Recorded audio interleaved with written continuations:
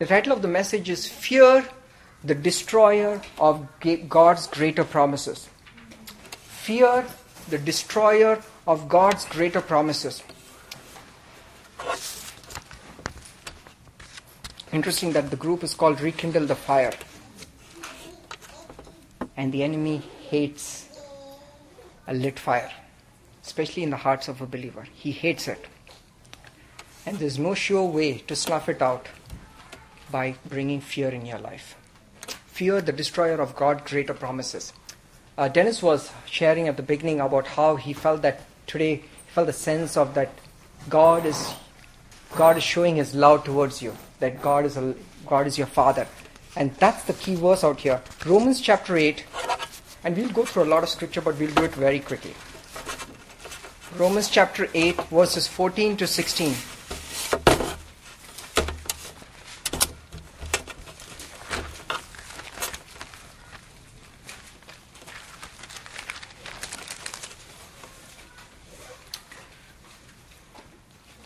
And I'll read that aloud.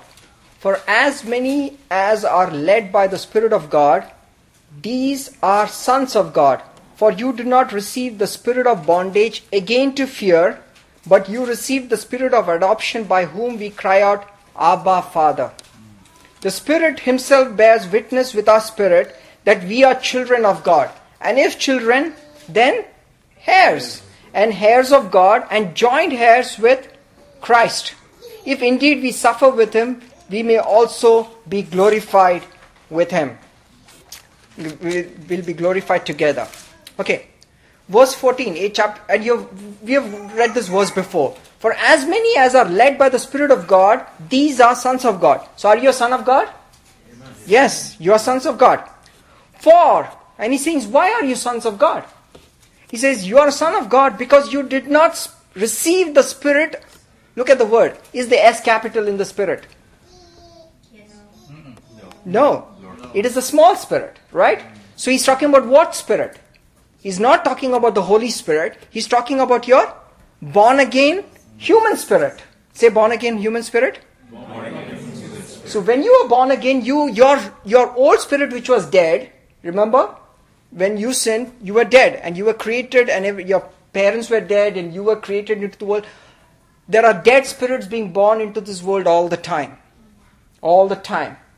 Who was first resurrected from the dead as a spirit? Who was the first man who got resurrected from the dead as a spirit? Not Lazarus? Not Lazarus. Because Lazarus was not, his spirit was not raised up. His body was.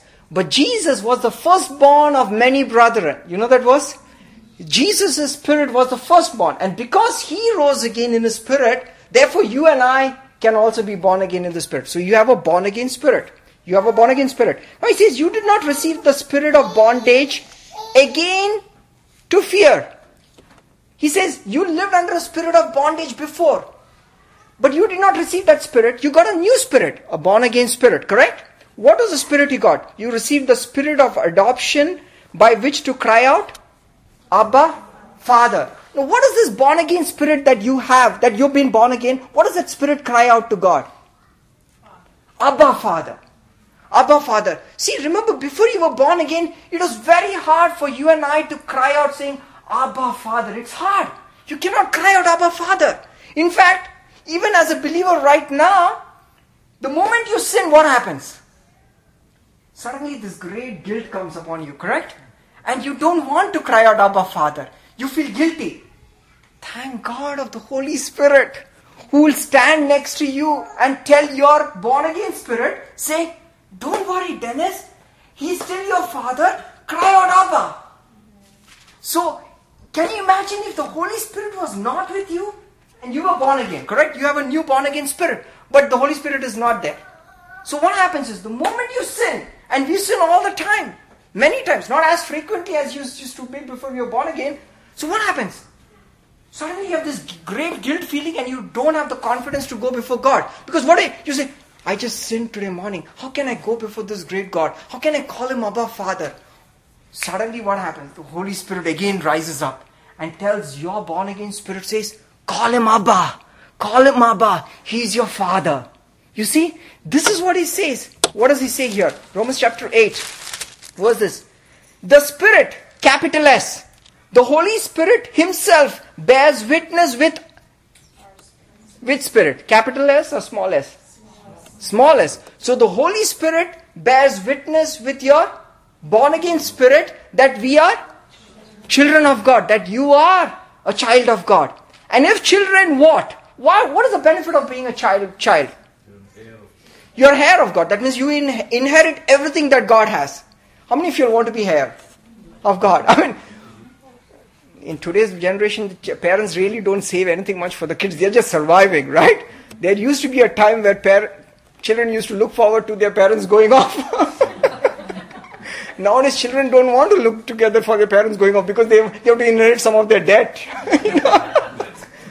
But the Bible says a good man leaves an inheritance to his children's children. So if you are a believer, you are supposed to leave a heir for your children. Correct?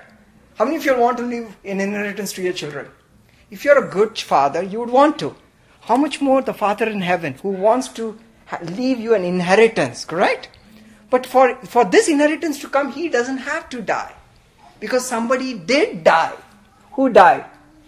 Jesus did die. Therefore, you can receive the inheritance, but yet enjoy it with him. Therefore, he says that you will become heirs of God, and he quickly clarifies. He says, relax. You're not the only heir. You are a joint heir with Christ. Now, are you telling me, Anil, that you are a joint inheritor of everything that God has with Jesus, who was with God, the only Son of God, before the foundation of the world? Do you really believe it? That you have, what is joint heir? What is the closest example to a joint heir right now? It's tax filing time, right? Everybody knows joint heir during tax filing time. Because if you file your taxes separately, you owe more than when you file your taxes jointly. But when you file jointly, everything, assets of one person belongs to the other. In fact, in Texas law, even if the house is not on your wife's name, let me tell you, men, they own it. Joint heirs. The state recognizes you as joint heirs. You don't need to write anything in your wife's name. They still own part of it. Don't test the state when it comes to it. Don't test the state. How much more as joint heirs with Jesus Christ? He says that Jesus has all things in heaven. You have all things in heaven. You share it. That means you have joint checking withdrawal rights. Say joint checking withdrawal rights. Joint checking withdrawal rights. So you have checking rights to everything that God has. When do you need those rights? When you go to heaven or now? Wow. A lot of us are living real poor out here, right? Not many of you are looking like guys, you all are joint heirs with Jesus Christ out here. Right? Why is that? We talk about it. There's a deception. And there's a reason why you're deceived. This is exactly the reason why the Holy Spirit is given to you. You know really why you don't feel that you're joint heirs with God and Jesus Christ? You know why you don't feel it? Because you want to feel it. Do you get it? Do you get it? You don't feel like a joint heir with Jesus Christ because you want to feel. The problem is because you're reasoning to feel. You're joined. Let me put it this way. Your wife doesn't have to feel that she owns the house. She does. She doesn't wake up every morning to say, I just own this house. I just feel like an owner. No. But there are some days she feels like an owner. When you spend the night on the couch. Right? She does. Nobody tells her. She knows when it is time to claim her property. Correct? I mean, look, just give me the corner of that bed. I'll be good next time, I'll be good. But you don't need to feel. But when it comes to Jesus Christ and what rightfully belongs to you, you want to feel it. I want to feel it, Lord. I want to feel it. No, you don't need to. You have the Holy Spirit to remind you every day saying, you are joint heirs with Christ, say Abba Father. I like what he said in Tamil, I can't say it. Oh, call him Abba, call him Daddy. How many of you all really in your prayer time says, Daddy? Wow, we are so brainwashed with traditional Christianity that we are so afraid because we are still creatures of habit. We have learned the patterns of old bondage. It's hard to put it away. You know the story about a eagle who was tied down with a chain. And you know this famous story. He was tied on and he kept walking and walking. I think it was a lion that was tied in a chain in a cage, and he kept walking and walking. Years later, a man found the cage and he said the lion go free. But he would take 2 steps forward, 2 steps back. 2 steps forward, 2 steps back. Because the cage was gone. But his cage in his mind was still there. Amen? We live not as joint heirs, but we are called to live as joint heirs. But why? Because we do not have a spirit of bondage again to fear. Say again to fear. Again to fear. Again to fear. You are not called to fear again. Why? Because that was your lifestyle before you were born again. You were constantly fearing. Who were you fearing? Who were you fearing? Who were you fearing? Okay, forgive me if I ask you questions. Just my style. We just get you to talk. Who is he talking? What is he talking about? Who is he fearing? God. Remember, what the Holy Spirit is bearing witness with your spirit. What is your Holy Spirit telling your born-again new spirit?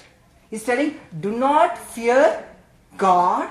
God is your Father. Call him Daddy.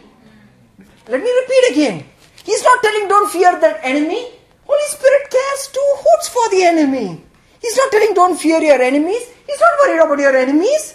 Holy Spirit knows better than that. He's telling, don't fear God. Walk into His presence. Ask Him what you want. Not because of what you have done, but because who you are. Man, get rid of performance-based Christianity in your life. It does not come from the born-again spirit. It comes from a system of religion that is far removed from who God is.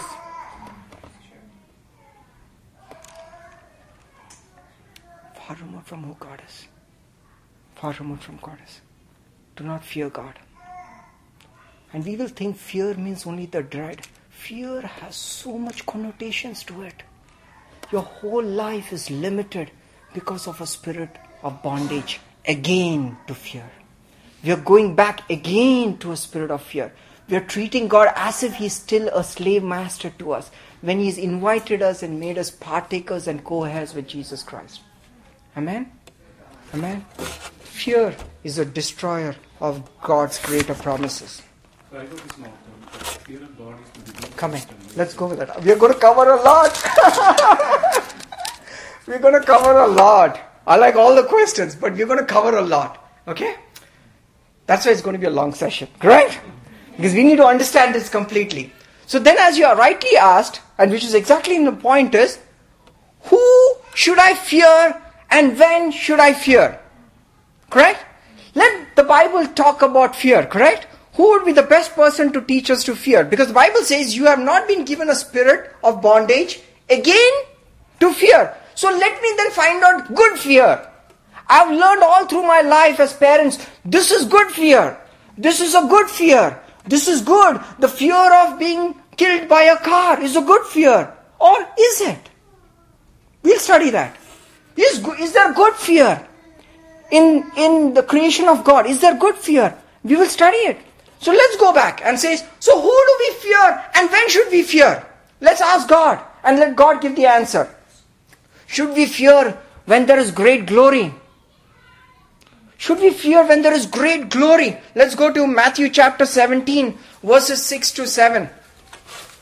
And somebody can read that?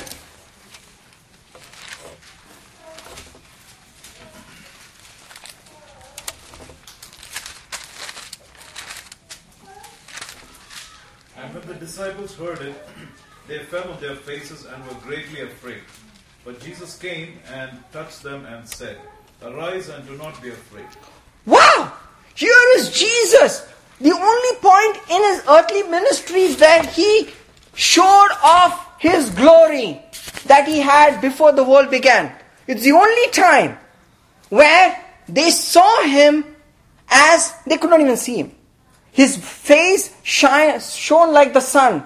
His clothes were transfigured. He was in all his brightness. What was the response of the disciples to this great glory? They were afraid.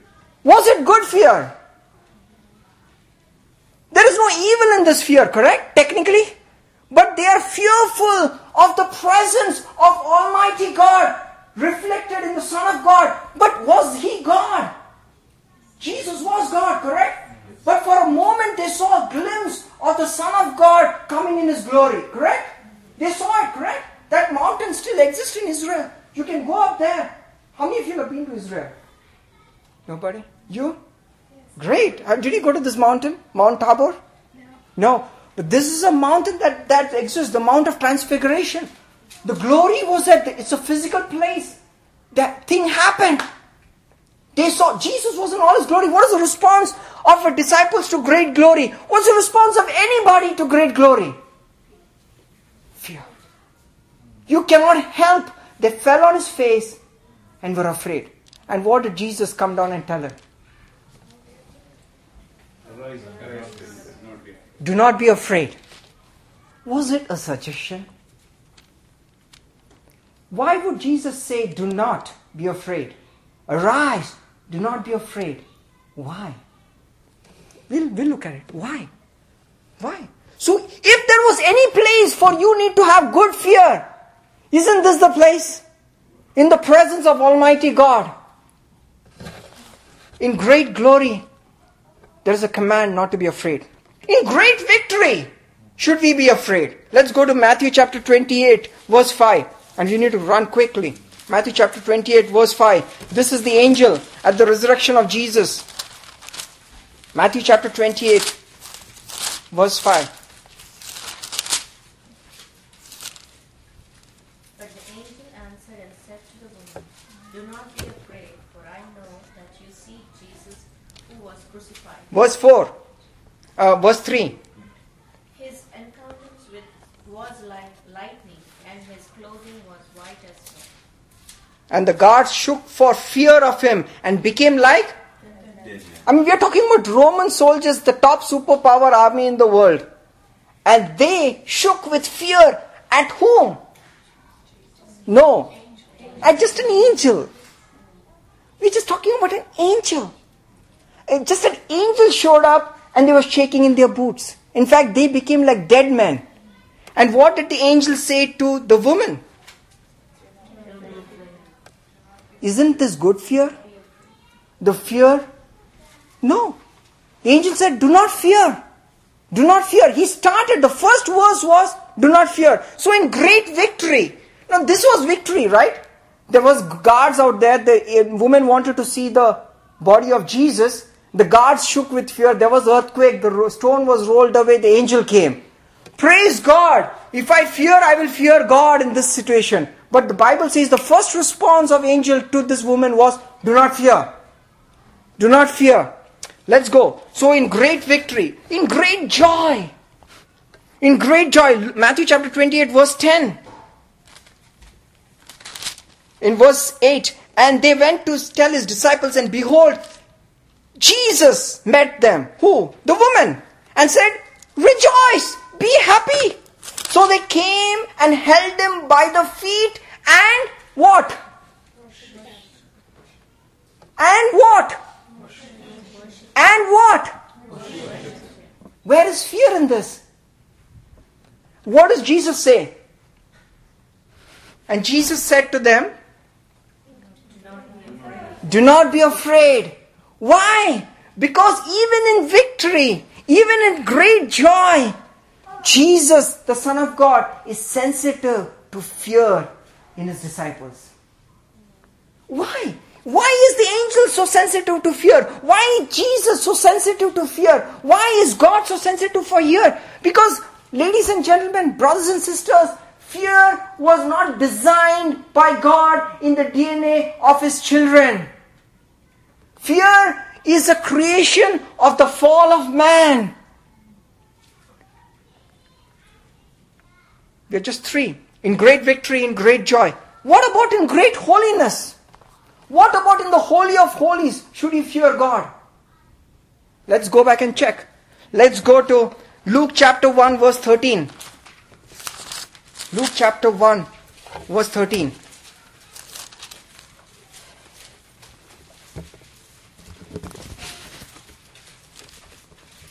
Now here is Zechariah, the high priest. He got his chance to burn the incense in the temple, correct? He stands up in the most holy of holies and he's burning incense, and an angel stands up on the right side and is about to give him a great blessing. That is, he would have a son. This is a place of great holiness. Where is it happening? In the Holy of Holies. What is the response of the angel? Do not be afraid. When Zechariah saw him, he was troubled and fear fell upon him. But the angel said to him, do not be afraid, Zechariah, for your prayer is heard. So in great holiness, if at all, if there is a place for you and I to be afraid or be fearful, isn't it in the most holy of holies? In the very presence of God? But there the angel tells Zechariah, do not fear. Not created for fear. Not created for fear. Let's go back. So you don't see in great holiness. What about in great favor? What when the angel appeared before Mary and says, you are highly favored? What is her? Luke chapter 1 verse 30.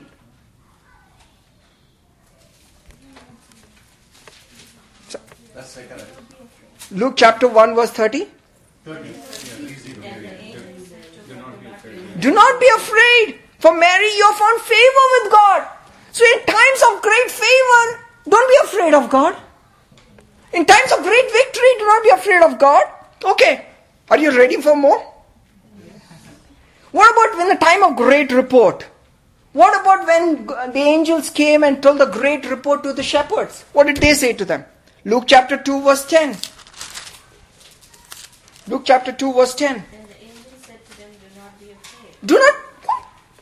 Are we seeing a pattern out here? Say, do not be afraid. Why? Because I bring good tidings. So when I bring good news, do not be afraid. When you are favored, do not be afraid. When you are victorious, do not be afraid. When you are standing in the most holy place, do not be afraid. Okay? What about when there is a great miracle? Luke chapter 5 verse 10. Luke chapter 5 verse 10. Here was Jesus telling Peter to cast the net on one side, correct? And there was this huge catch. They have never seen a catch on the Sea of Galilee like the catch that they saw. And they were professional fishermen. Jesus showed them how to fish. For a change. They had so much fish coming in. In fact, you know the whole story, and we can go into a different day about how they were disobedient but obedient. Jesus told, cast the nets. They cast one net. Singular versus plural. Happens in a lot of cases. God wants you to have lots in some area, but you don't have the faith. You give a little and you're overwhelmed, and then you're fearful of this great God who has blessed you with great things. And what is the response of Simon Peter? Here was a good fear, technically, correct? Simon Peter saw it. He fell on Jesus' knees. Good. He said, depart from me, for I am a sinful man. Good. Traditional Christianity and traditional thinking will say that that's good. Correct? What was Jesus? For he and all who were with him were astonished at the catch of fish that was taken. And so also was James and John and Zebedee. And Jesus said to Simon, first verse, do not be afraid. From now on you will catch men. So when there's a great miracle, don't be so impressed and marveled at me and be afraid of me. So when there's a miracle, do not be afraid of me. So, are you ready for some more? Yes. What happens when there is great terror? Okay, now I told you all the positive sides, where it shows that in holiness, in victory, in joy, in favor, in miracles, in goodness, I covered all categories that man can receive in the very presence of God on the Mount of Transfiguration. Still, the command was, do not fear. Do not fear. What about in the negative side? Aren't we right to fear when there is terror in our lives? Isn't that normal for you and I to fear? Let's go back and check. Let's look at John chapter 6, verse 20. John chapter 6, verse 20. He said to them, "It is I, do not be afraid." It is I, do not be afraid. Now this is where they were in a storm and they saw Jesus coming and they saw a ghost and they all thought a ghost. And Jesus said, "It is I, do not be afraid." So he's saying, if you see a ghost, do not be afraid. In this case, it is I, do not be afraid. You don't have to worry. Okay, let's go to,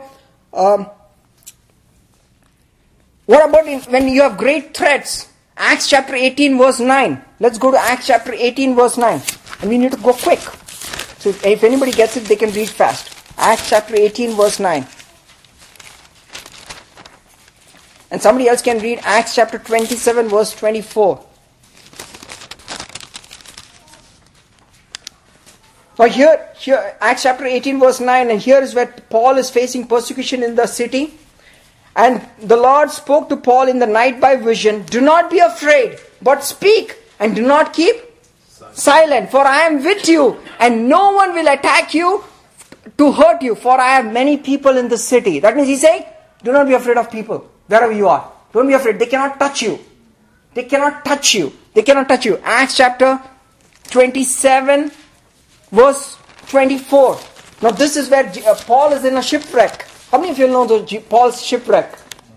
That was great terror. They were about to die. Correct? Yes. Acts chapter 27 verse 24. Do not be afraid, Paul. You must be brought before Caesar.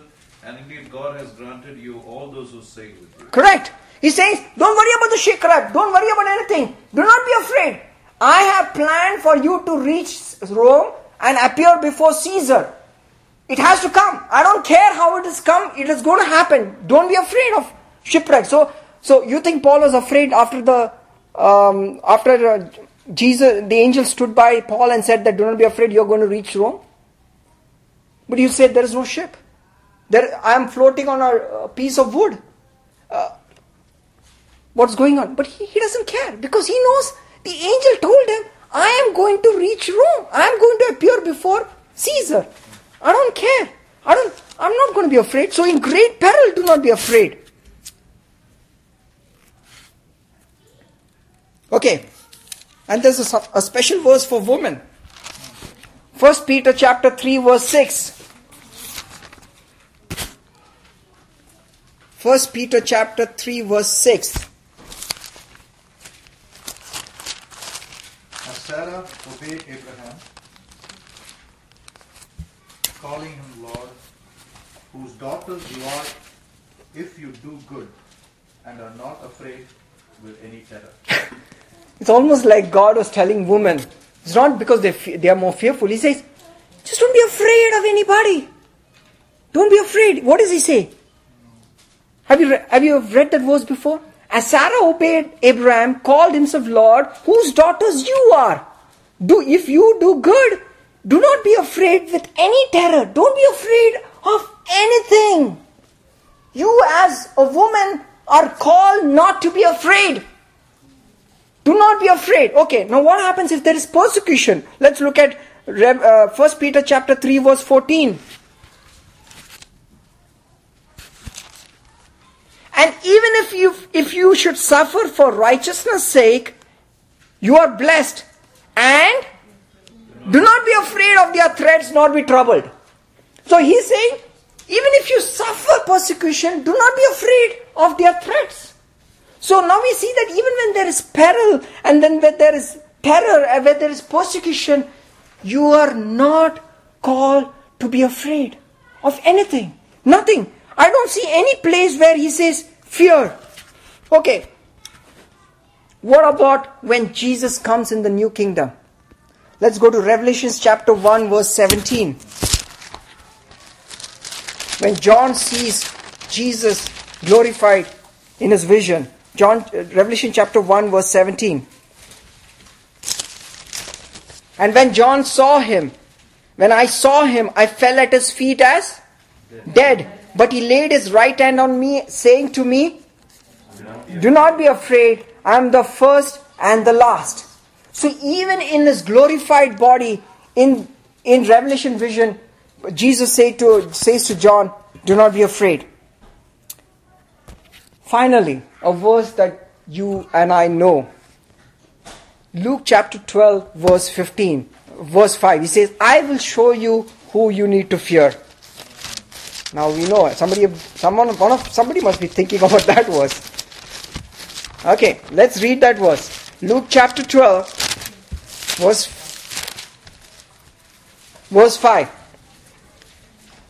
And he says, verse 4, and I say to you, my friends, do not be afraid of those who kill the body, and after that have no more that they can do. But I will show you whom you should fear. Fear him who, after he has killed, has power to cast into hell. Yes, I say to you, fear him. If at all we have to fear someone, Jesus says, you should fear whom? You should fear? Looks like God, right? The Bible, here it says that you should fear the one who has the power to kill you and to cast you into hell. Does Satan has the power to cast you into hell? No. Because he himself is going into hell. A lot of people think that Satan has a party in hell. No. There's no party in hell. He himself is a prisoner. Correct? He himself is a prisoner. But God has the power to kill you and cast you into hell. Let me ask you a question. Should you fear this God then? Why? Because we need to follow the word. If we don't do according to his will, then we will end up there. In that kind of phase we have to fear. Correct. So you're saying that he says you should fear, as Jesus said. No, Jesus, I'm not changing Jesus' word. Jesus says you should fear him who has the power to kill you and to cast you into hell. Okay. Does God want that kind of fear from you and me? Is the question. No. Which of you, having a child, wants a son who's only afraid of you and serves you because of fear? Which of you? Don't, Daddy, don't, I will do what you say. I'll say, man, what's up with you? Relax, chill, don't. No, Daddy, I will eat the food. Man, it'll be weird, a household where the children go around at every place is afraid that Daddy will throw them into hell.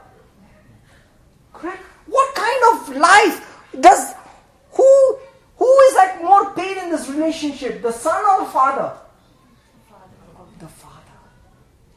You know, he will be calling all the psychologists in the world, setting up appointments with your Cigna and Blue Cross Blue Shield, trying to find out what's up with my son. Because he doesn't want a relationship that is born out of fear.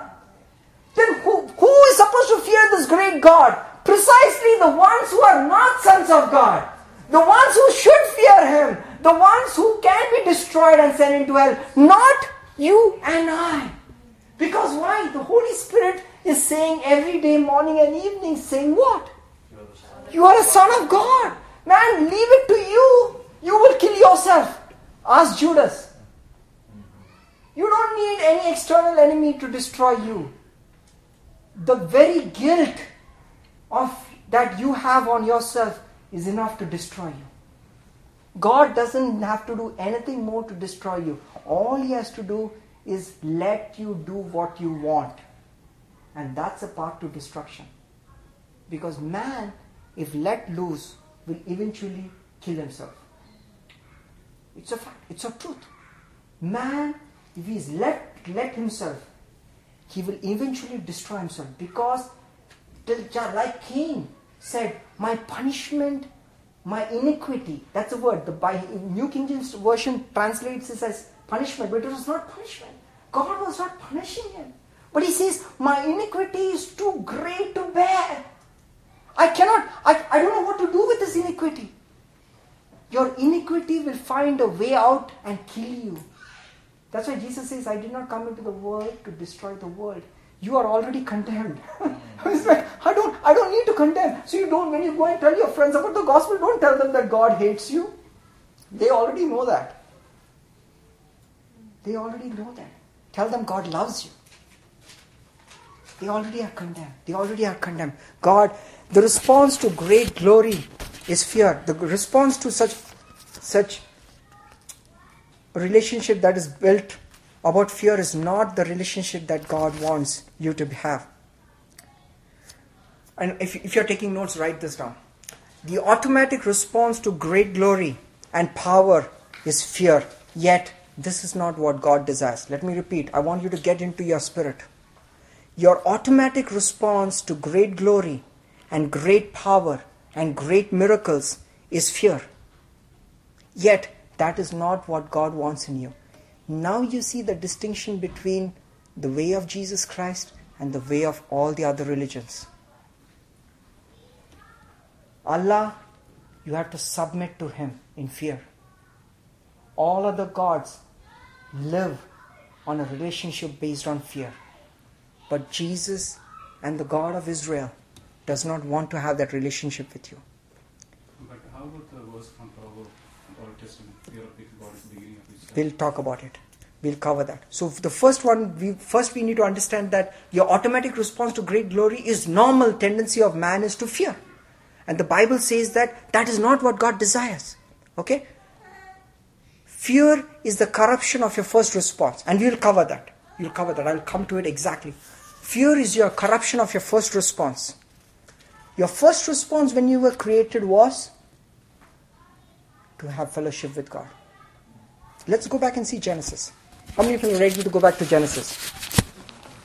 Genesis. Okay, let me address that question right away.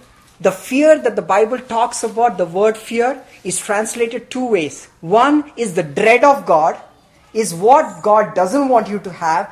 The awe of God is what God wants you to have. But the English translation of fear of the root word dread and awe is the same.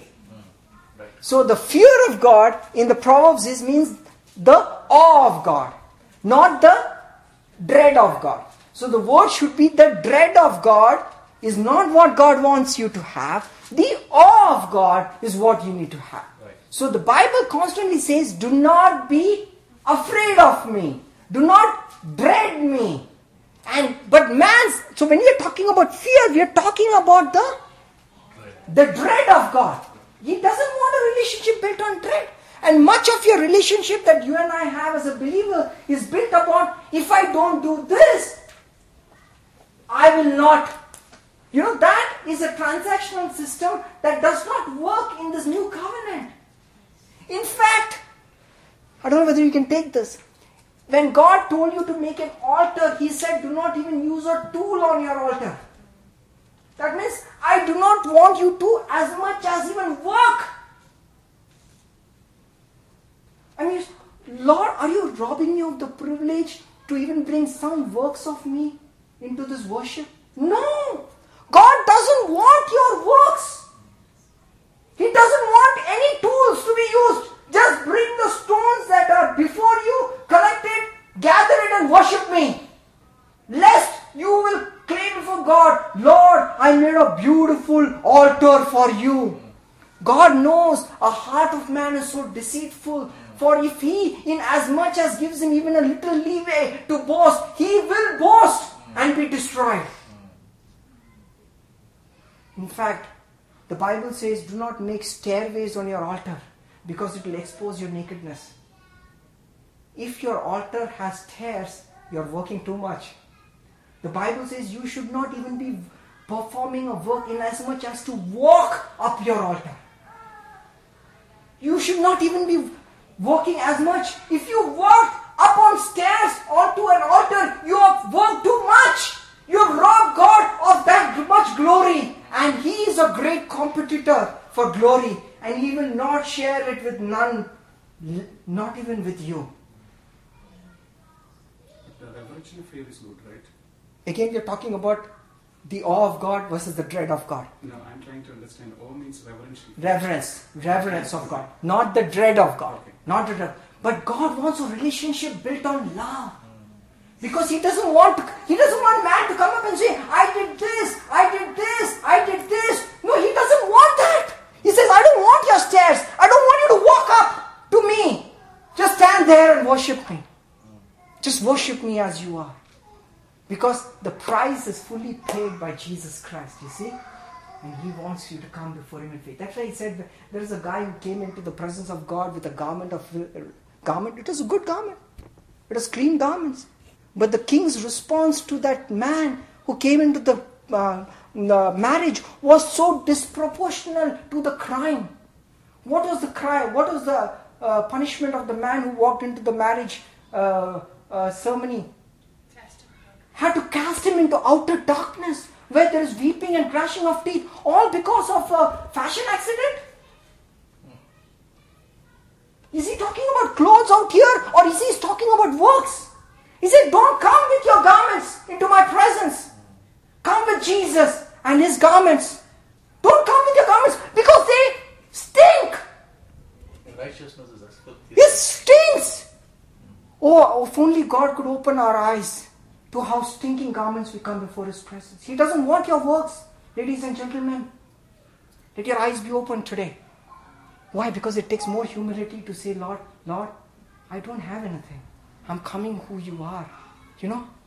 That's why Jesus said, the Pharisees said, I do not come for those who are healed well. I came for those who are sick. Why? Who was well? Who is well? Everybody is sick. But there are few who would not recognize that they are sick. And He said, I didn't come for them. I didn't come to condemn them. They are themselves condemned.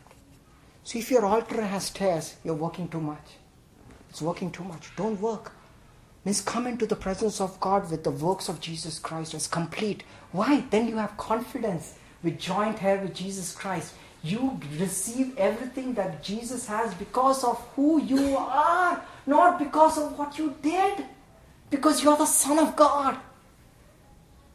If only I can get this thing out in your soul, in your spirit today, is God loves you. And fear is a corruption of your first response. What is the first response? Let's go to Genesis chapter 3. What's the origin of fear? The word fear appears for the first time in the Bible not only after Adam and Eve sinned. Origin of fear. Genesis chapter 3 verse 10. And this is Adam replying to God. Then God called to Adam and said, where are you? And he said, I heard your voice in the garden. Okay. I was afraid because I was naked. And I hid myself. Correct. The first place where the fear is mentioned is out here. The first place. And let's break it down. Are you all ready to break down? Okay. Let's go through it. And the Lord called to Adam and said to him, where are you? And he said, I heard your voice. I want you to note this word, okay? Who is saying this? God. No. Adam. Who? Which Adam? The pre-sin Adam or the post-sin Adam? Say post-sin Adam. What is post-sin Adam saying? I heard your voice. So he is a sinful man hearing God's voice. Wow. So he is still hearing God's voice. Amen? Amen. Okay. And I was afraid. Okay. Why? Because I was naked. Was he naked before? Is he naked now? Okay. And then what did he do? And I? Okay. He hid himself from what? Where does it say that? Verse 8. And they heard the sound of the Lord walking in the garden in the breeze of the day. The word cool is not necessarily the right translation. It is the breeze of the day. There's a deep meaning in that. It's talking about the Spirit of God in the garden, the breeze of the day. And Adam and his wife hid themselves from presence of the Lord among the trees of the garden. Poor choice. Poor choice to hide. But the point being is they are hiding from whom? They are afraid of whom? Are they afraid of the serpent? No. Who are they afraid of? The God Himself. The presence of God.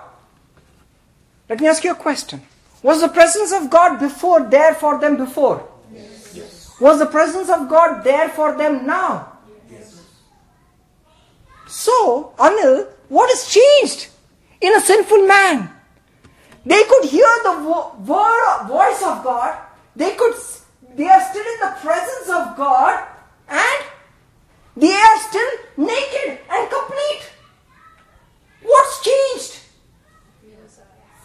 The sin God doesn't fear. What's changed is what they feel. And what did they feel? They felt fear for the first time. In fact, look at the predicament of God. God comes there and God calls Adam and says, "Where are you?" Why would he ask a question, "Where are you?" if he did not intend fellowship still?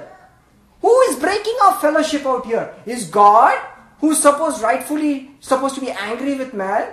Or is man trying to break off from God? Man.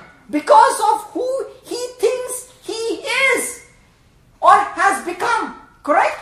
So it is fear is now caused a change in chemistry. What is changing? Did God change? Did man change? Yes. But did man change in God's eyes? No. But man changed in whose eyes? His eyes. Fear is a corruption of the first response. Your first response is fellowship, and God did not rob it even from a fallen man. And that may be a revelation for you and I. You always thought that man sinned and he's out of fellowship with God. No! Man sinned, he still was in fellowship with God. You know why? You know why? Because the Lamb of God was slain from the foundation of the world. God knew what man was up to and what is in a man. He had already prepared a covering. So when man was naked, God had already covered him by the blood of Jesus Christ. Amen? Amen? So you remember, God created a lot of things with His words. But two things He created with His own hands. One is man and the second is skin. He clothed man with skin. He shed blood. The first sacrifice, the first killing ever on this planet was a mercy killing. The killing was of Jesus Christ. You think the lambs that was slain in the Garden of Eden and He was clothed with was of an animal? It was of the Son of God who represented, and therefore He could be covered. Because figs and leaves and your righteousness cannot cover your nakedness, brothers and sisters. It has to be covered by the blood of Jesus Christ. So two things He created with His own hands. One, He created man, and with the same hands He killed His son. That's a sacrifice. Just like Abraham was ready to do it. But God would not take it from Abraham because he had already prepared himself as the father who was ready to kill his son so that He can cover you and I. So that you can come before Us boldly and say that I am still God. So the choice to walk out of fellowship on a daily basis is not God's, brothers and sisters. It is you and I. It is you and I. It is you and I. It is you and I. So fear is a corruption of your first response. Fear. Second, if you're writing notes, fear is a deception. Nothing had changed with man. The relationship was good. But in their eyes, fear had caused them to doubt God. Correct? They had touched God. They still heard the voice of God. They still heard the presence of God. They were still naked and complete. But they were afraid. Why? Because they were deceived. Remember, the first thing that the serpent told Adam was, if you eat the fruit, you will become like God. What was the first counsel that God had before He made man? In the council, the Godhead is talking among each other. God the Father is talking to God the Son and the Holy Spirit, and they're talking among each other and say, what? Let us make man in our image and our likeness. That means, and they're talking. How interesting that what the report that God has about man is the same report that the enemy will make you doubt about in deception. The same report. It's as if that he heard the presence of God speaking that let us make man in our own image. He comes down to man and deceives him and says, you know what? You are not like God. You can become like God. Isn't that, he's not even original in his arguments. He will deceive what is originally your report. So if the enemy is loud and is telling something to you to make you afraid, remember, it could very well be the opposite that is true in the presence of God about you. Let me give you examples. I'll talk about a lot of examples, but here it is. And let me give you this statement, and if you want to write it down. Fear, at its very core, is the belief that God does not have the best for you and that you have missed His best because of who you think God is or who you are. I know it's a lot of mouthful. Fear at its very core. What is fear ultimately? Fear at its very core is you are telling yourself that God does not have the best for you. Or somehow you have missed God's best because of who you are. Or because of who you think God is. There's always a problem. The problem is either you think that you are not worthy, you're evil, you're guilty, or you've done something bad, or you think that God is not, that is something that God does not want me to have, or that is something that God doesn't love me that much. He will love that servant of God who's walking on mountains and rolling on the sea, on the road, but He does not love me as much because I am not so righteous. Because you misunderstood who God is, and you misunderstood who you are in Jesus Christ. There's only two reasons fear originates. Fear in its essential root is a misunderstanding of who God is, and it's a misunderstanding of who you are as a believer. At the very core, it always comes to it. Fear is a deception. Fear is a deception. Number 3, fear is a voice that seeks to war and change the confession of your mouth. Essentially, fear wants to change the confession of your mouth. I hope you can understand this, because this is going to be deep and it is going to change your life.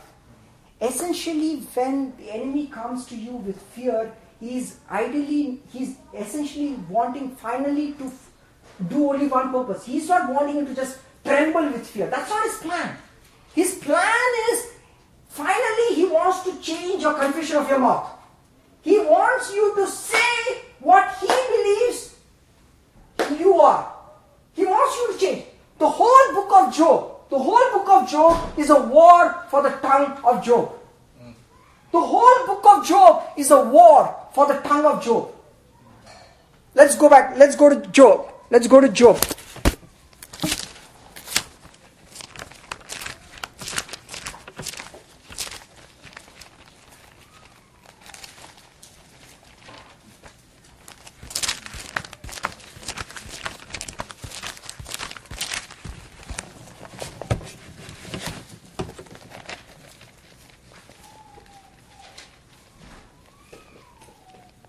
Okay.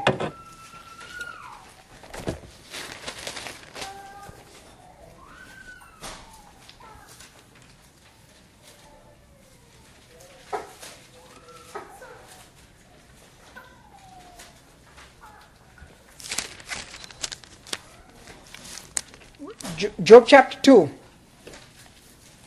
And here is again God having a counsel with Satan.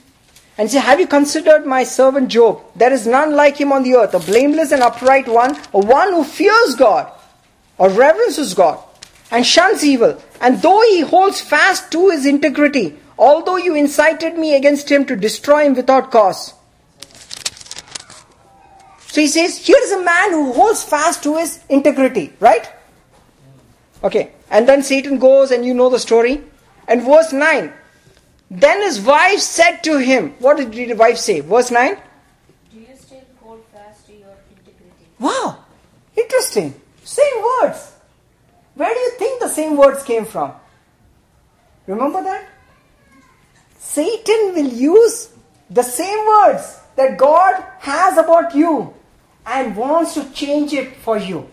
He will use the same report and he will say, why do you hold to your integrity? It's almost as if Satan heard what God spoke about Job and brought it through his wife and said, and then what did he say? Curse God and die. Change your confession. Change your confession. Change your confession. Fear is essentially a voice that wants to change the confession of your mouth. In fact, the same things that Job was destroyed by, he said, the things that I feared have come upon me. Because he did not change his confession, he got it all back. He did not. The Bible says, in all of this, Job did not sin with his lips. Not sin with his acts. Not sin with his sacrifices. Not sin with everything. He did not sin with his lips. There was a battle in every chapter of Job, and you can go back and read. It starts with, I open my mouth, I close my mouth. The words that you say, the words that I speak. And at one point Job says, if I keep silent, I will be destroyed. Because he says, I cannot but speak of the goodness of God. I cannot but speak. And he would not agree that say that I do not have a standing before God. In fact, at one point he prophesies, he says, I know my Redeemer lives. And I will stand in my flesh and see him face to face. Wow, you're talking about faith in the time when nothing in his life looked going right. But he says, I don't care if my skin is broken, my children are dead, my house is broken. I will not change my confession of my mouth.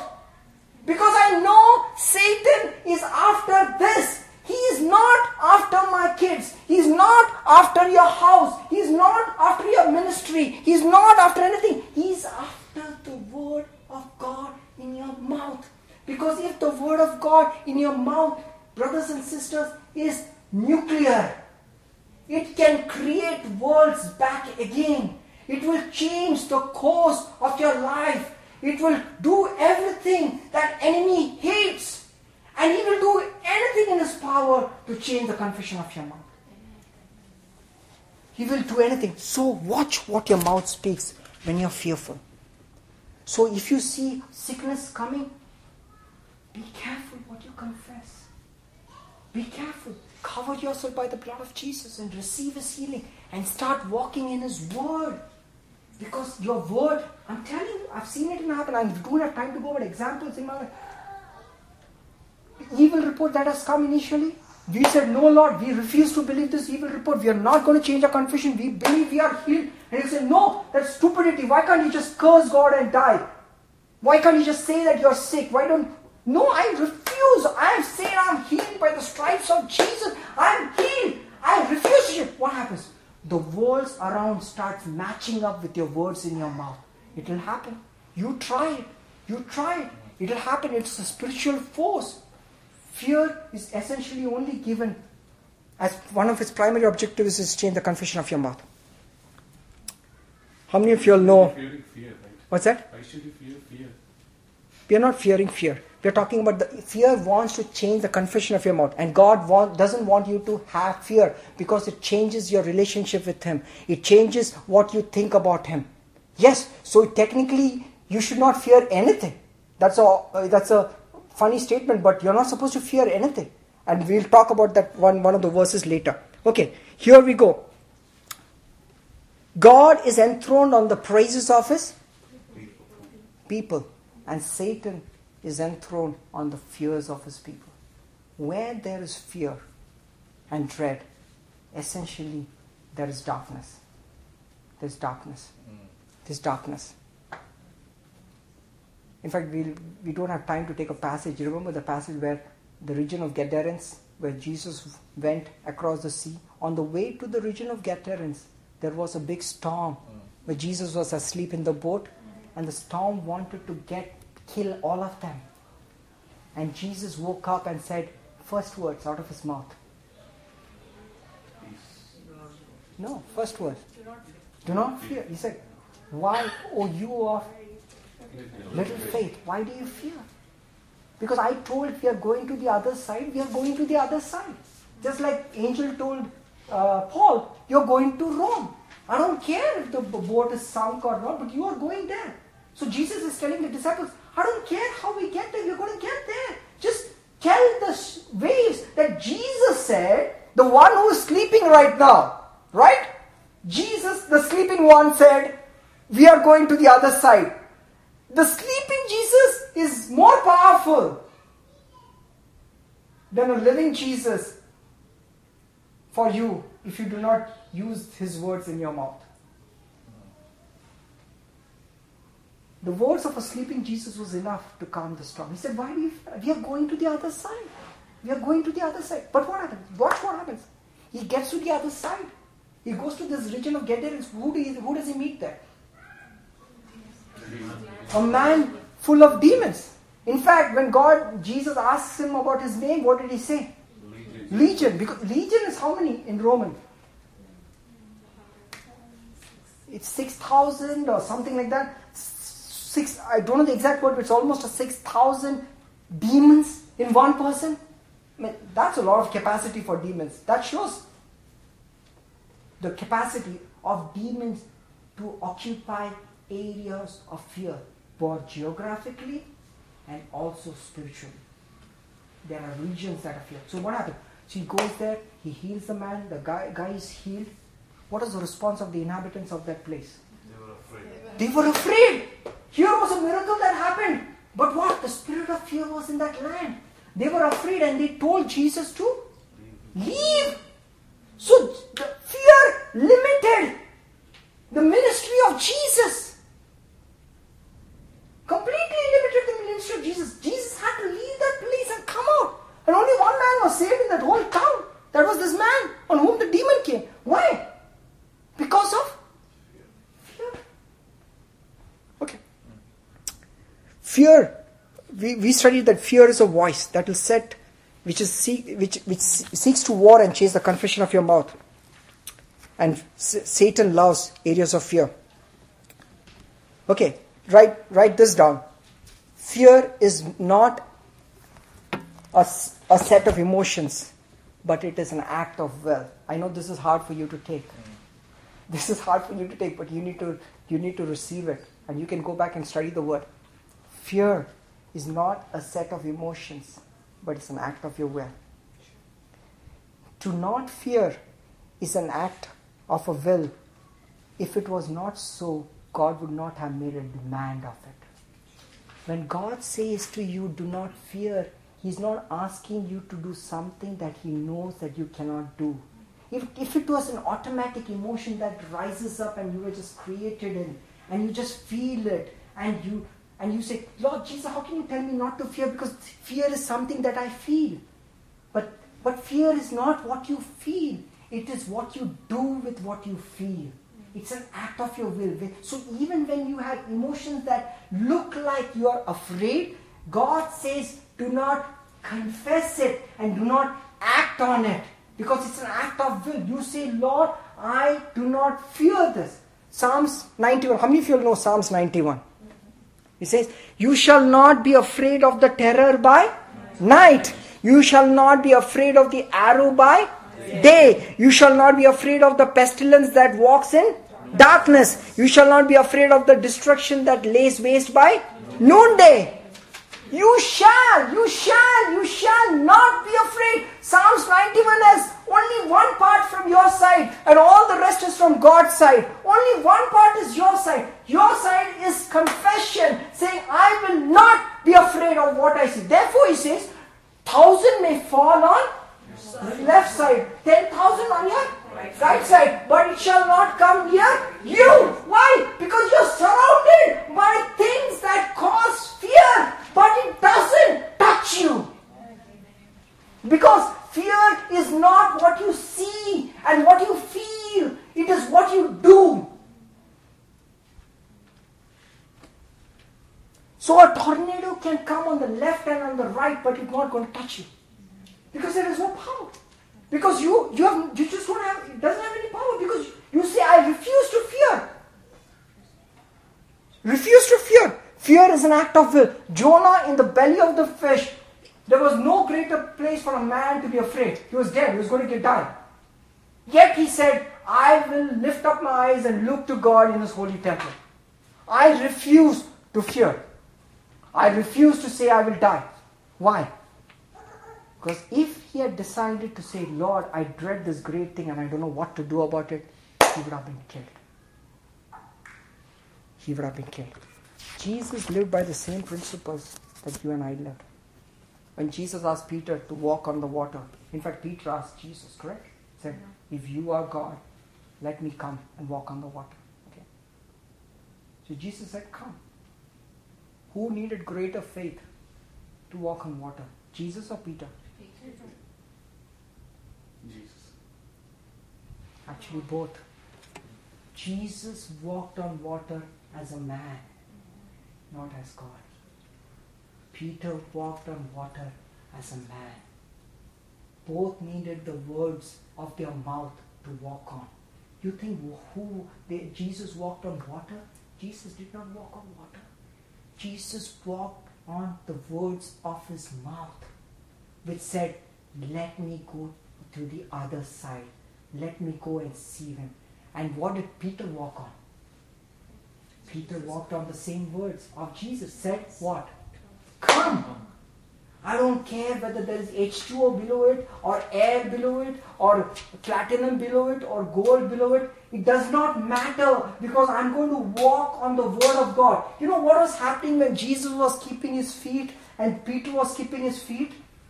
The words that had already gone out was metamorphosing the water molecules, and they were creating a stiffness, and at every point, just at the correct time, it became firm.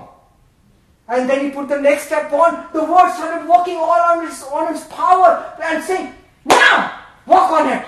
And unknown to them, the worlds were being created by the words of their mouth. And so will yours. So will yours. And in fact, when Peter saw the boisterous wind, he started sinking. Let me ask you a question. What has wind got to do with walking on water?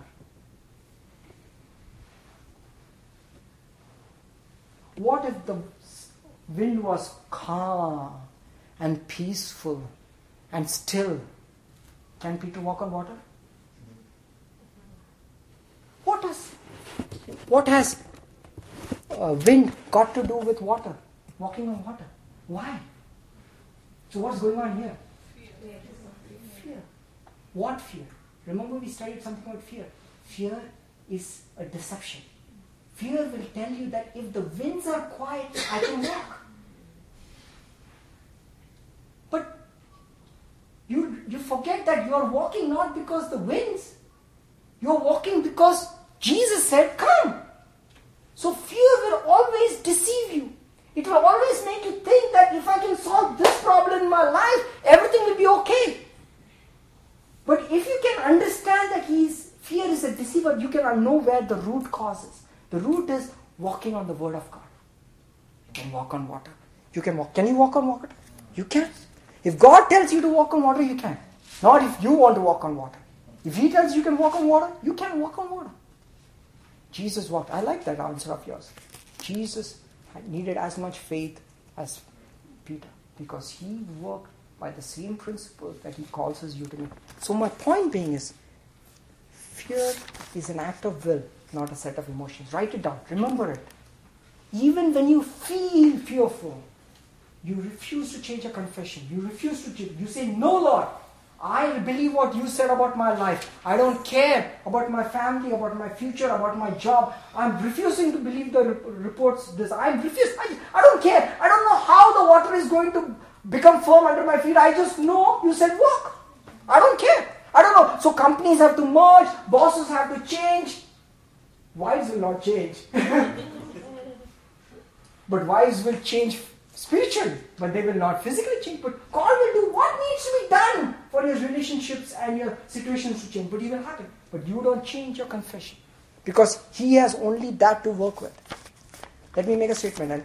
And fear moves the hand of the enemy the same way faith moves the hand of God. It's the same operation. Fear moves the hand of the enemy the same way faith moves the hand of God. Sorry, it's the same operation. It's a spiritual. It's spiritual. It's same faith. It's same faith. You have faith. When you fear, you have faith in the report of the enemy. That's it. Therefore, remember that. Second, we talked about how fear is a deception, right? You know, why does the lion roar? Is it Satan is like a roaring lion seeking whom he devour? Why does the lion roar?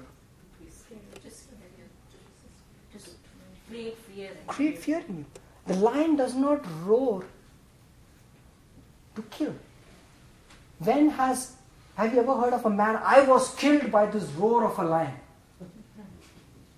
However great that roar is, it has never killed a single soul into this world, correct? What kills a man? The fear of a roar of man. Satan is loud and boisterous. Not because he can kill, because he wants to create fear in your spirit. That's what he does. So sometimes, many times when you hear a loud report in your life, which is loud and negative, there's a reason why it is loud, brothers and sisters. There's a reason why it is loud. He wants to create fear. He wants you to fear. Write this down. Fear is important to God, and He takes it seriously. When you fear anything else apart from God, now we are talking about the awe of God. Even the closest feeling of fear to anything else, he takes it seriously. He does not want competition with Him. I want you to go to Exodus chapter 20. Exodus chapter 20, verse 18 to 26. Exodus 20.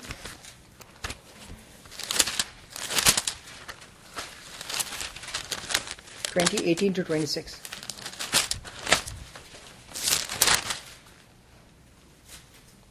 And all the people witnessed the thunderings, the lightnings, the flashes, the sound of the trumpet, and the mountain smoking.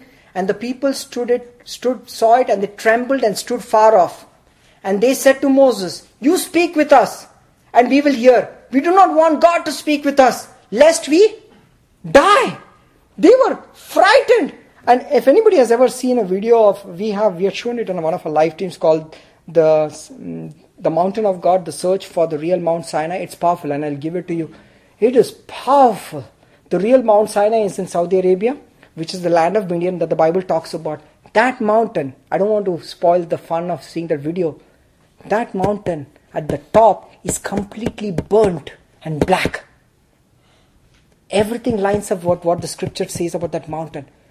That mountain, brothers and sisters, was smoking and burning with flames in the presence of God. It was that powerful. That's the only time when God shows up to humanity, only once. And the response of man was, just like he says, the response to great glory is fear. And God doesn't want that relationship. And he said, well, what happened? Look, exactly what God did not want. He said, I don't want to speak to God. He's too afraid. Moses, you go and speak to him and tell us what he wants to say. We don't want to face this God. I thought God loves that kind of relationship, right? See what it has done to a man. He says, I cannot stand this presence. Then Moses said, now look at Moses' problem out here. Look at verse 20. And Moses said to the people, what? Do not fear, but be afraid. So Moses has this problem. He says, do not fear, for God has come to test you, so that His Fear will be before you.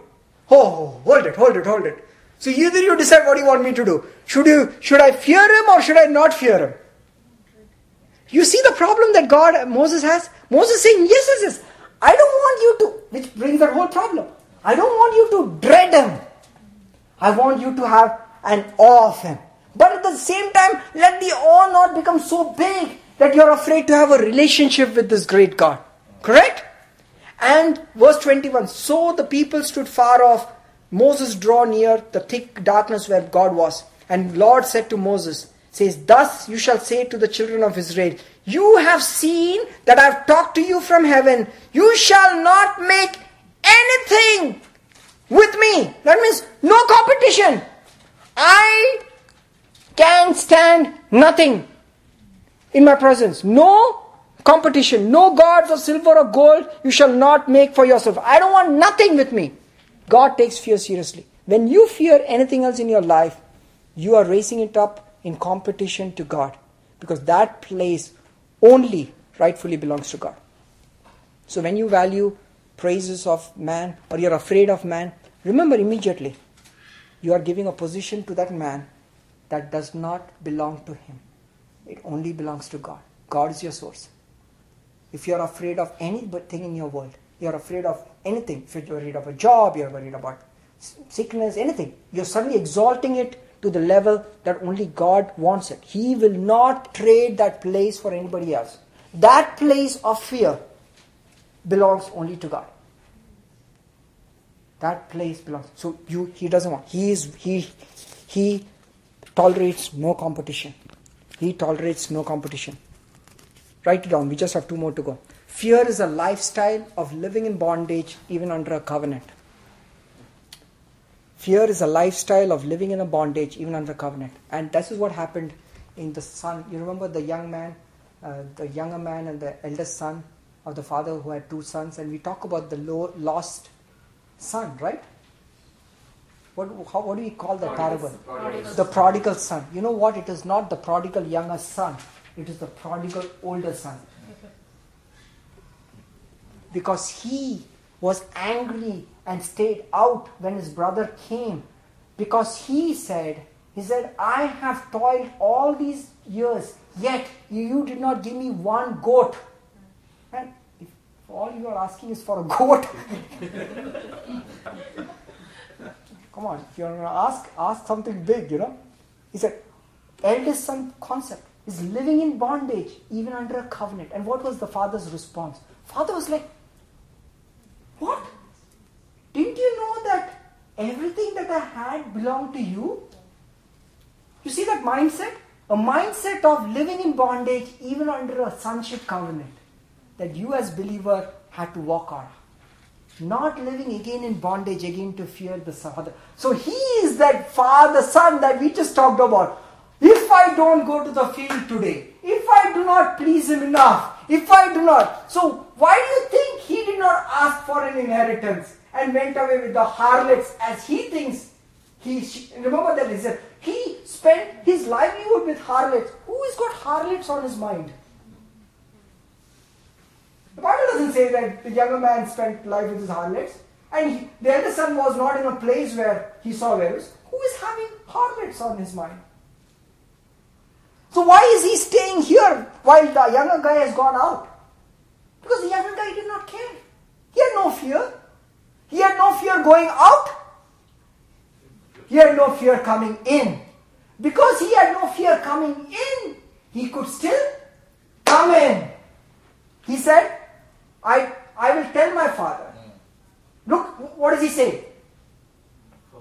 I still have access to my father. I'm going to come to my father and say, treat me like a servant. That means my fear, I do not have fear that I'm even afraid to come into his presence. But the eldest son is saying, I have toiled all these years, but you're not giving me anything. So living under bondage, even under a covenant. Fear is a lifestyle. You can spend your life and you will breathe and die. Go to Walmart and come. Year, day after day, living in bondage and not experiencing the fullness that what the Father has in the storehouse for you. And you will go to God in heaven and say, Lord, now I'm ready to do all the works of God. God said, too late. Now enjoy into the rest. God said, all that you had to do for the work on your life and the earth, I had already provided, but you didn't want to do it. Because you thought, you want to do when I've reached here. But it was always there. So you can live this lifestyle of walking in faith. Finally, fear is a destroyer of God's promises. God's promises. We studied about Peter, that he stopped walking on water the moment he started fearing. The operation of fear limits the work of God. Write it down. The operation of fear limits the word of God. I told you about the storm that came on the sea. The same incident. Jesus was in the storm, and remember that how fear came and the disciples were about to sink. They were about to die. If it was not for Jesus standing up and rebuking the wind, they would have died. Because Jesus had faith in his word. He believed. He operated by the same principles that he called his disciples to do. Then after that he go to Gadarenes and he told you about the story about the fear that was upon that land. Jesus could do no great ministry in that land because of fear. Correct? Then he comes back. But God is above fear, right? If you say But the word of God is above fear because but you have to speak it in your life. God is a savior, but not all men are saved. You have to confess. Okay, that's a great example. It's not because of your act you are saved. It's because who God is, right? So No, you are saved by the Bible says by believing who he is and confessing in your mouth. Yeah, but then you are giving importance to your action, right? Yes, that action, God is that above act, everything. no, that action is critical because the Bible says that no man can be saved except by saying that believing and confessing in the Son of God, But and that unless is one God- confession. Unless God attracts somebody, he can never be saved, right? So it's Yes, and what that part we can talk about it, and that we don't want to divert that No, topic. because the way you're going, like it's like fear is everything. Like No, fear is above no, God, so it is not. Fear is not everything. What I'm saying is the destruction why part. should we fear so much? See, it's No, you should not fear. The point being is, we are not talking about that fear is above everything, but I'm saying the corrupting influence of fear in your life stops the power of God in your life. You get the point? And we will talk about the other part of salvation, and we can talk it on a different, and we can talk it privately. But the thing is, how do we overcome? How do we overcome? And look at let's go to 1 John chapter 4 verse 18. Let's go there. How do we overcome? 1 John chapter 4.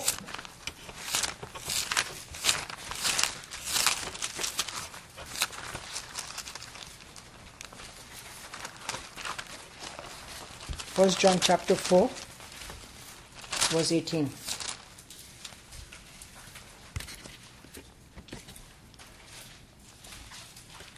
Somebody can read that?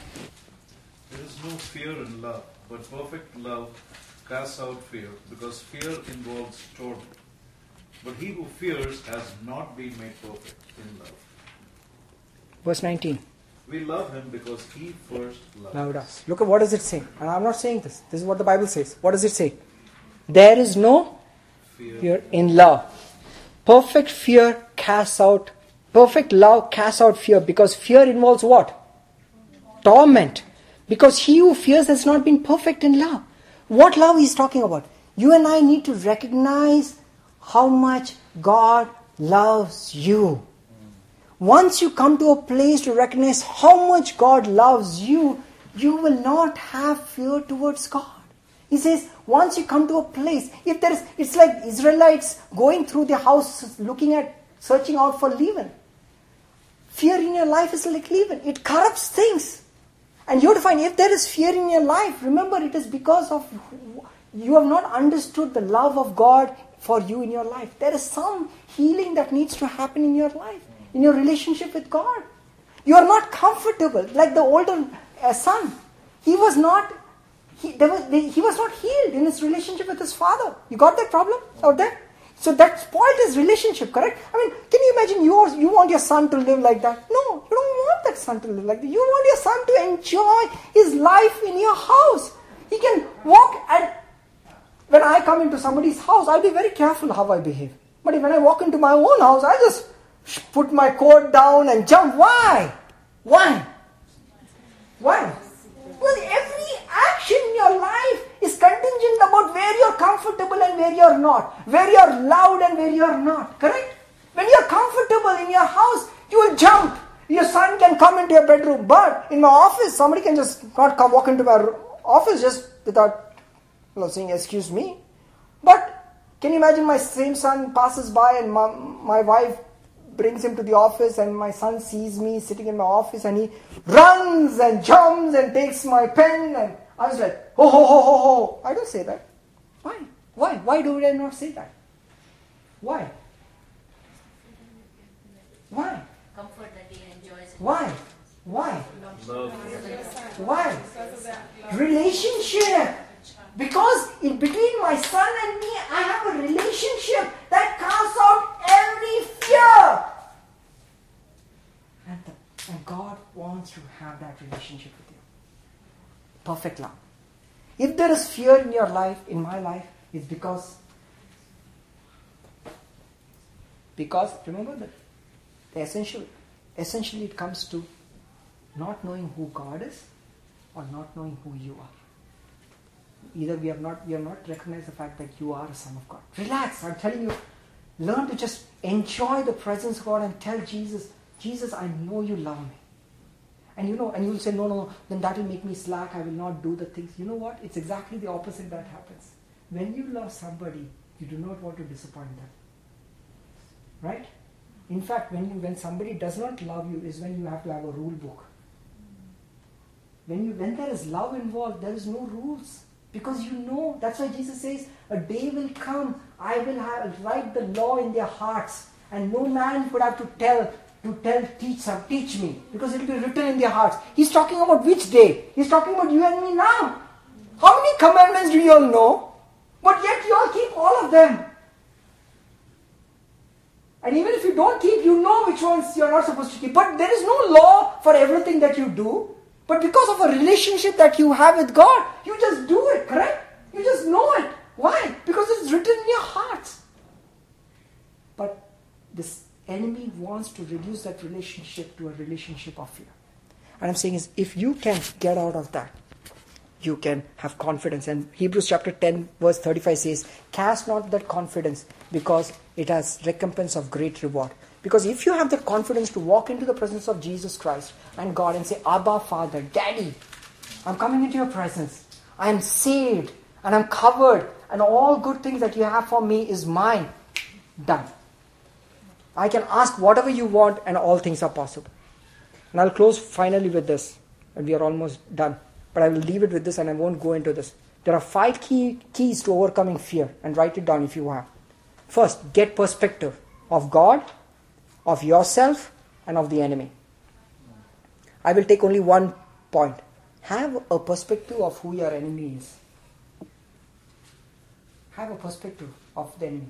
What is the perspective of the enemy that you need to have? I'll tell you the perspective. The only body part that Satan is privileged to know about you is Your mouth. no. No. No. The bottom of your feet.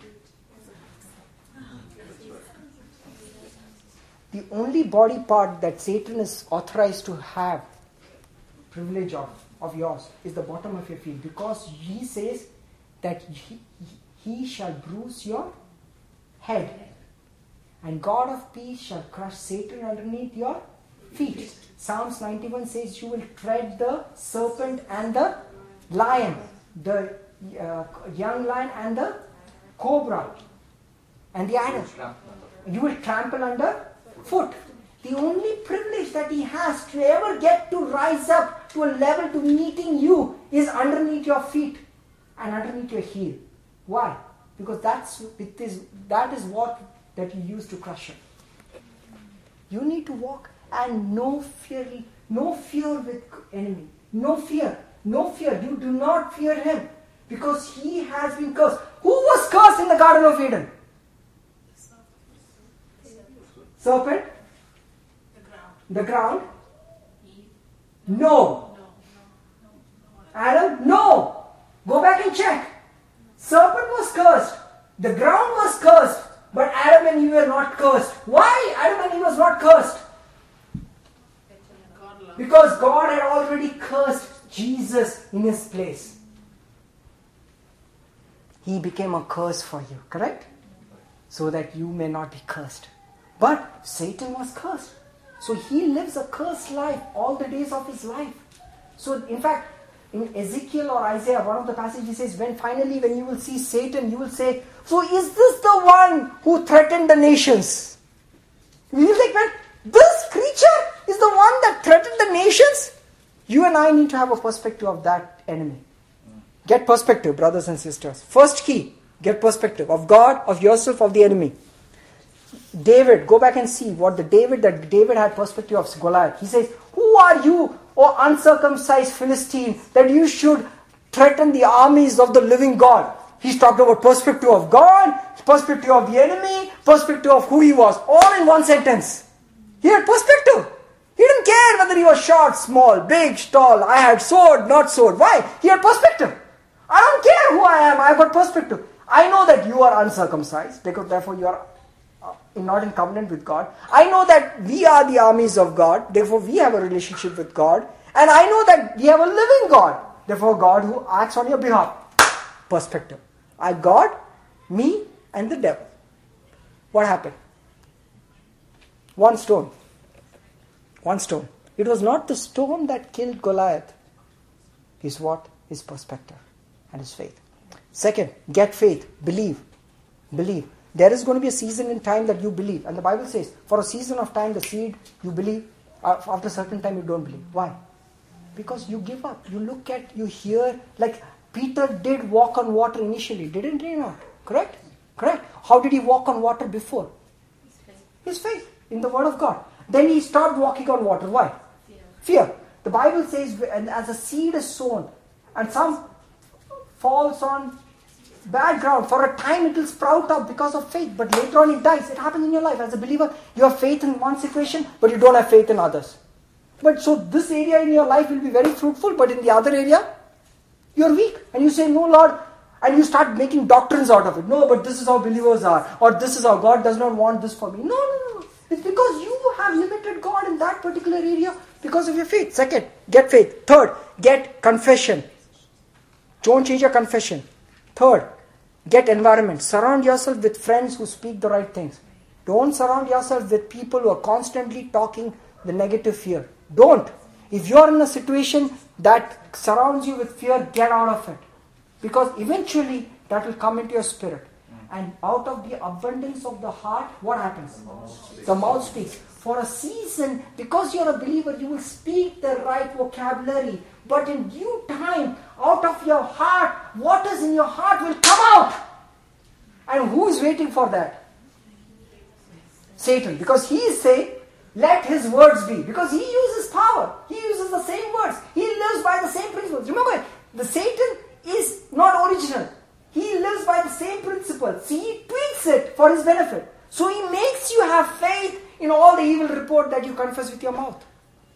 And he causes that things to happen. Get environment. And finally, get going. Act on your faith. You have to act on your faith. That means you need to do certain actions which correspond with what you believe.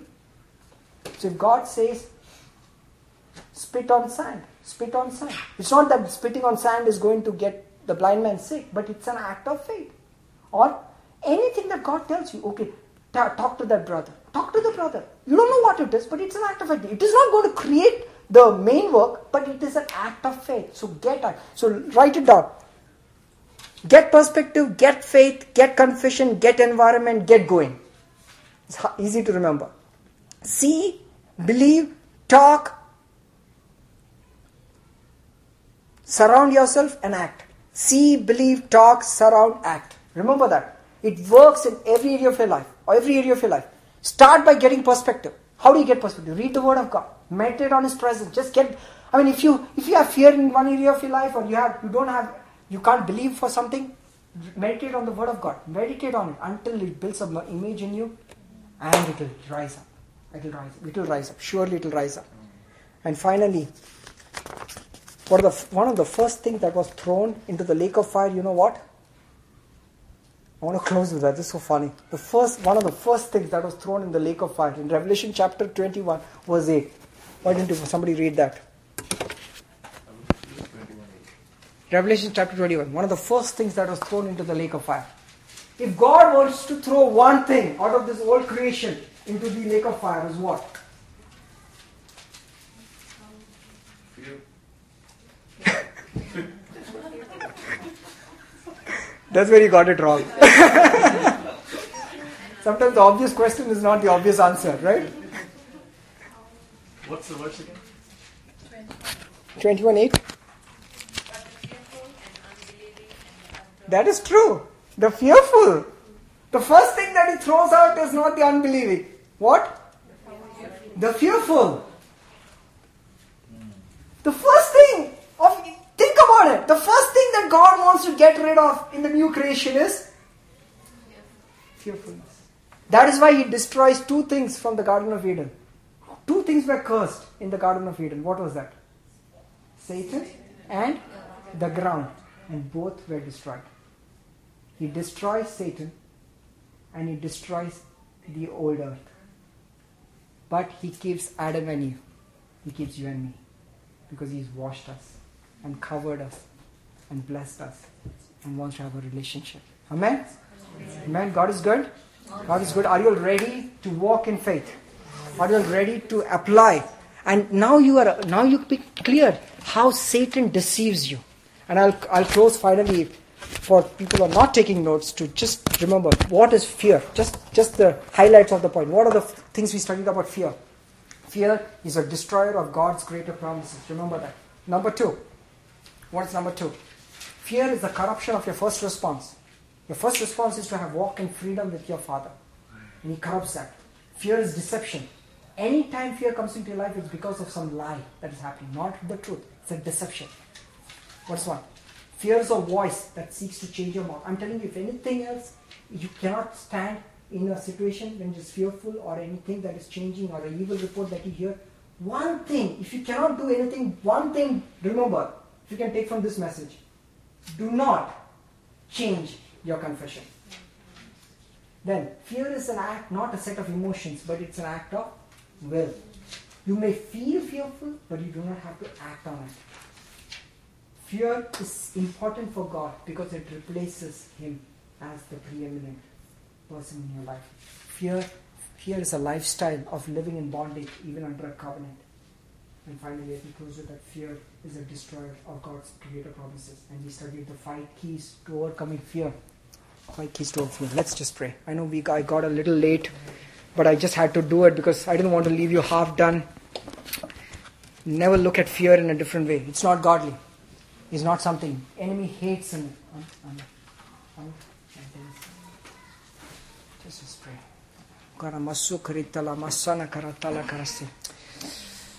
If you have some area in your life that is not productive, or if there is an area that is tormenting, is there a relationship that is not fruitful, if there is a sickness that is lay hold of you, that is evil, if there is a situation that you are worried about, any anxiety is born out of fear. Everything that the enemy tells you lies about, it originates in a lie. It's in a lie. It's in a lie of who God is and who you are. Father, I pray for these people, oh Master. We pray for these brothers and sisters in the name of Jesus. Jesus, Jesus, Jesus. Father, I pray that these were heavy words, oh Lord. But I pray that it will bear much fruit in the days to come, O Lord.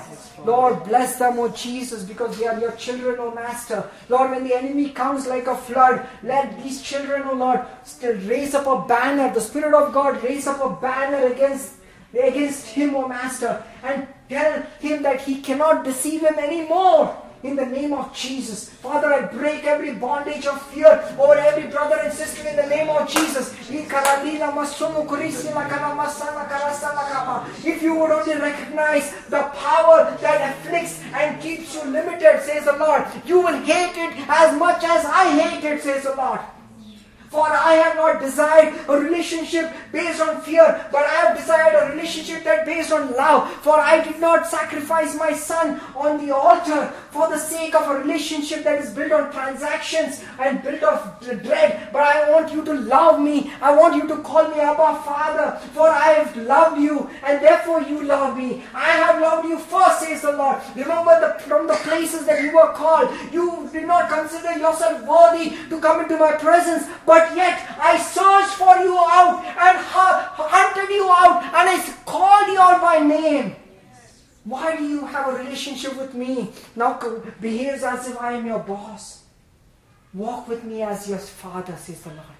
I want to confide with you. I am calling you by name. Why do you run from my fellowship, says the Lord? Why do you run when I call, says the Lord?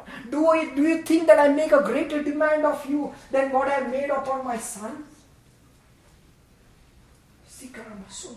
Yet he was obedient in everything and was subject. And yet he loved me above everything. And the same love that I had for him, says the Lord, I will put it in you towards me. Thank you, Jesus. Thank you, Master. Thank you, Master. Thank you, Master. No limits, says the Lord. No limits. When your faith is untainted by fear, there is no limits to you in this world. For just as I am, you shall be in the world, says the Lord. Fearless. Fearless. Fearless. Fearless. Father, I pray for great breakthrough in the lives of these brothers and sisters, oh Master. Great breakthrough, Jesus. Great breakthrough. Father, let these coming days be known as days of breakthrough, Lord. For we refuse to change our confession. Father, forgive us for false confession out of our mouth, O Lord. Forgive us for our righteous acts that seem so righteous in our eyes. Father, we come before it and lay before you, O Master, and say, Lord, fill us with your love, O Master. Yes. Fill us with your love. Father, in Jesus' name, I'm seeing breakthrough in a work situation that is happening quickly. Quickly. There has been a relationship that has been strained. It's been like an old garment that is worn tight. You're trying to work on it, but the more you wash it, the more it is becoming destructive. The Bible says, bring forth your mourning and I will turn it into gladness. And your rags into new clothes. Somebody has a foot disease that I see. And you've struggled with that for a long time. The Lord says that I'm going to heal you right now. Not because of what you did, but because of who you are. You're my son. Thank you, Jesus. Thank you, Master. Thank you, Lord. Father, I pray, speak against every spirit of nightmares in the life of our children in the name of Jesus. Father, we rebuke the spirit of fear, of nightmares over this family in the name of Jesus. When you're afraid, tell the name of Jesus and the blood of Jesus, and the enemy will flee, says the Lord. Lord, call those things in your life that are withering and tell it, call it, let it become alive, call it green, call it green, like Isaac called the wells that are dead, called it by the names by which his father had given. Call those wells in your life that are dead and call it by the same names that I call, says the Lord. And you will see it fruitful.